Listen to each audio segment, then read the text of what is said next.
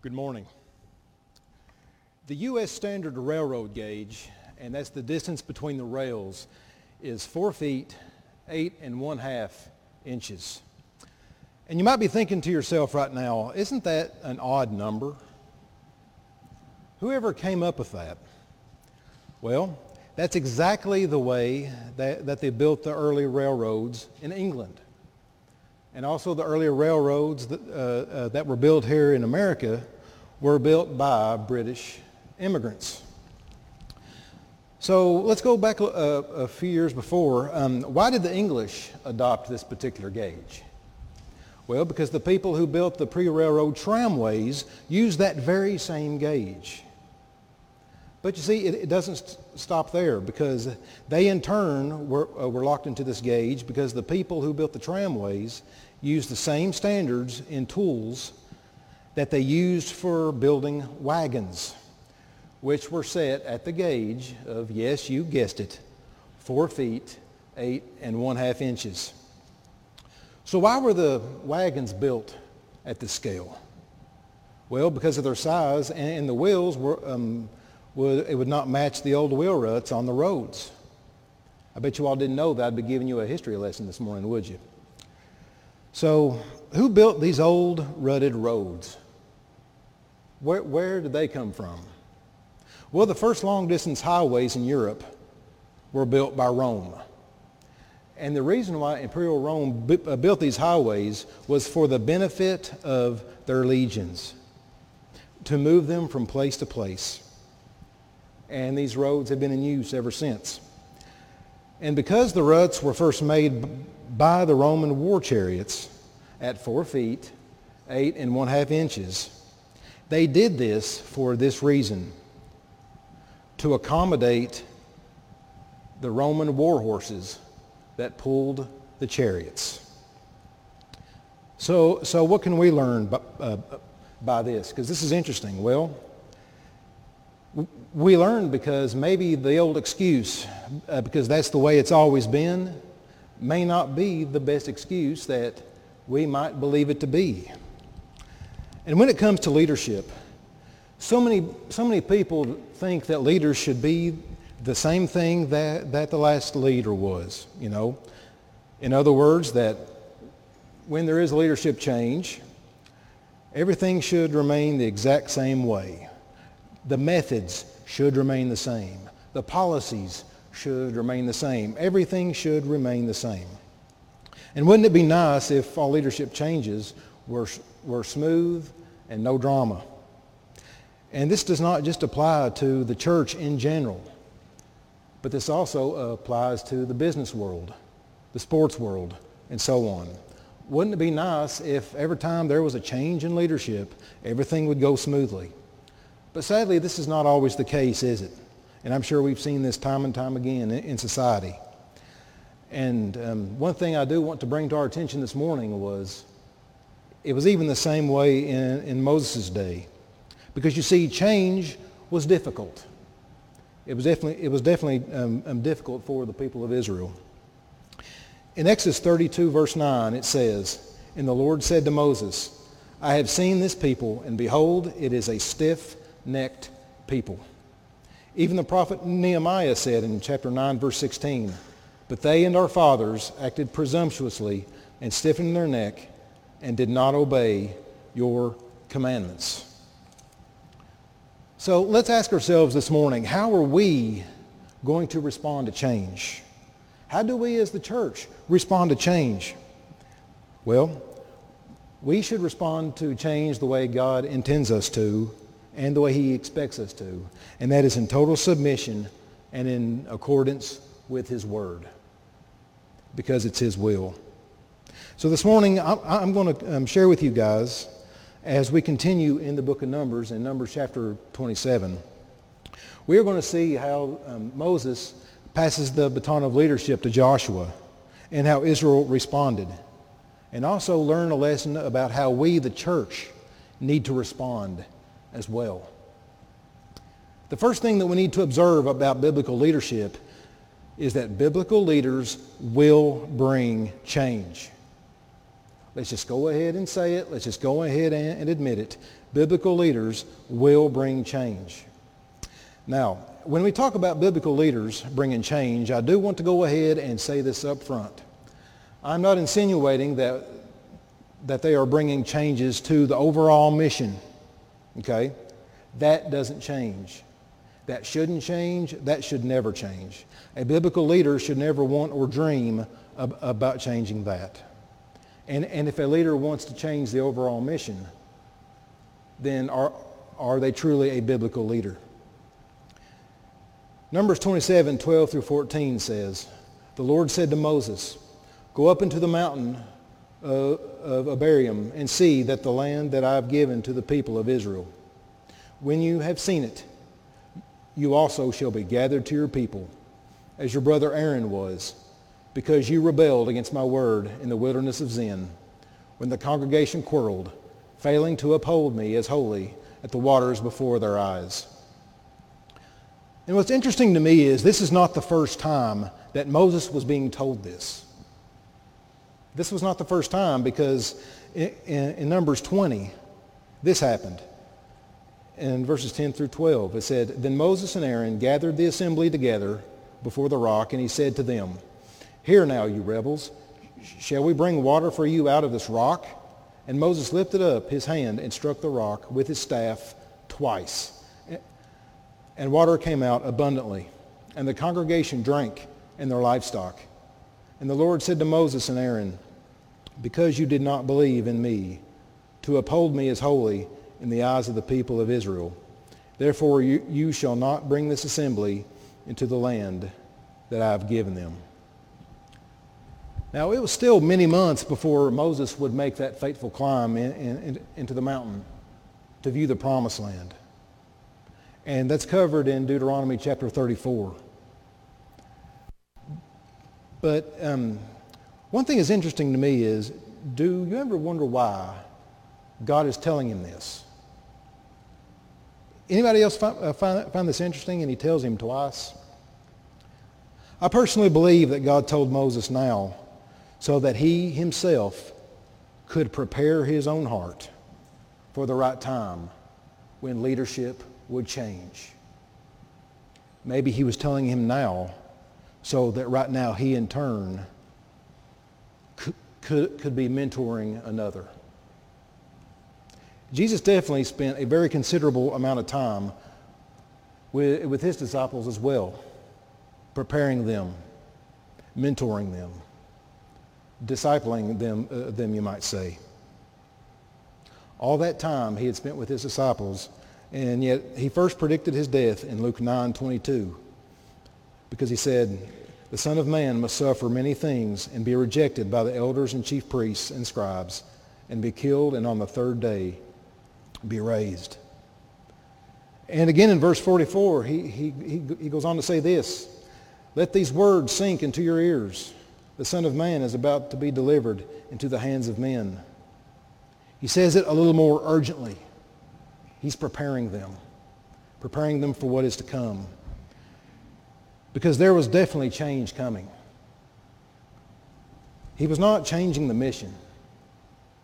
He was changing hearts. All this time on his ministry, his parables, his miracles, he was changing hearts.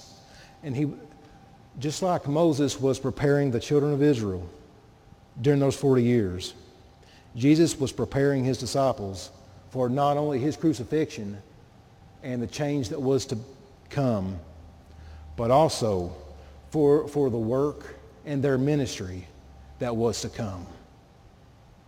So they too would have a part in this mission. He was preparing them for that mission. Biblical leaders will bring changes. The second thing that we need to observe about biblical leadership is biblical leaders are moved by compassion. Numbers 27:15 through 17 says this, "Moses spoke to the Lord, saying, 'Let the Lord, the God of the spirits of all flesh, appoint a man over the congregation who shall go out before them and come in before them, who shall lead them out and bring them in, and the congregation of the Lord may not be as sheep that have no shepherd. I noticed something else very interesting about that passage. Are you noticing the conversation that's taking place here? You would think that there would be utter disappointment and devastation on the part of Moses. Wouldn't you think that? After leading the children of Israel for 40 years, wouldn't he think that he earned the right to walk into the promised land? However, Moses responds completely different than what's expected. How many of you think that he responded differently than what we ourselves personally would have responded? Because you see, Moses was not trying to not talk God out of it. It doesn't even appear that Moses is even complaining about it. His only concern was for the children of Israel, the congregation, for the people, and not for himself, so they would not be leaderless. You see, sheep without a shepherd are in constant danger. They're in constant danger. They face slim provisions of food and water and safety. And you see, without a leader and without a guide, sheep never go where they're supposed to go. And truth be told, sheep are not really the brightest creatures, are they? But you see, thankfully God still wants his sheep to have a shepherd. It was all in his plan. He had a replacement for Moses because they needed one. They needed leadership, another godly man. And Moses is showing the nature of Jesus himself by expressing his concerns. Because you see, Jesus was also driven by compassion. He was concerned. And he was moved with compassion when he saw the sheep without a shepherd. He said this, in Mark 6:34 it says, "When he went ashore, he saw a great crowd, and he had compassion on them, because they were like sheep without a shepherd, and he began to teach them many things." He was wore out, he was tired, but still he was showing compassion. He felt sorry for them because they needed his guidance. They needed his words. And you see, the jobs of shepherds, we may think that they're simple, to feed and to lead them out and lead them back in safely, to give guidance when needed. And you see, the children of Israel are being compared to being like sheep. They always had been. The prophet Isaiah had this to say in chapter 53, verse 6. He said, "All we like sheep have gone astray. We have turned every one to his own way, and the Lord has laid on him the iniquity of us all." Yes, the children of Israel were being compared to sheep, but there was something else there that we need to notice. "And the Lord has laid on him the iniquity of us all." It was yet another prophecy about Christ, about the mission. Moses was still concerned about the children of Israel, and Jesus is concerned about his people. Shouldn't we ourselves be moved and driven by that same compassion? Shouldn't we be living by their examples? Because biblical leaders are moved by compassion. The final thing that I'm going to discuss here this morning that we need to observe about biblical leadership is that biblical leaders empower other leaders. They power them. They mentor them. They train them, per se. Numbers 27:18 through 23 says this. "So the Lord said to Moses, Take Joshua the son of Nun, a man in whom is the Spirit, and lay your hand on him. Make him stand before Eleazar the priest and all the congregation, and you shall commission him in their sight. You shall invest him with some of your authority, and all the congregation of the people of Israel may obey. And he shall stand before Eleazar the priest, who shall inquire for him by the judgment of the Urim before the Lord. At his word they shall go out, and at his word they shall come in, both he and all the people of Israel with him, the whole congregation, And Moses did as the Lord commanded him. He took Joshua and made him stand before Eleazar the priest and the whole congregation, and he laid his hands on him and commissioned him as the Lord directed through Moses. Let's take another look at verse 21. It says, and he shall stand before Eleazar the priest and shall inquire for him by the judgment of the Urim before the Lord. Now the Urim is very significant here because it was worn on the breastplate of the high priest at the time. And we know this because of what it says in Exodus 28, verse 30. And in the breastpiece of judgment, you shall put the Urim and the Thummim, and they shall be as his heart, when he goes into the holy place to bring them to regular remembrance before the Lord. By wearing this breastplate, it was indicating to the children of Israel that this was God's will and that this was God's choice. So it held special significance. And up to this point, Joshua was mostly known by his servant-like association with Moses. I guess you could say Joshua was Moses' right-hand man, his sidekick, or his assistant. Exodus 24:13 says, so Moses rose with his assistant Joshua, and Moses went up into the mountain of God. I believe that time as Moses' so-called assistant, he was training Joshua. He was passing on his knowledge, passing on his skills, mentoring him, discipling him, encouraging him. He was preparing him for the leadership that he was now being called to undertake. And it was a big responsibility.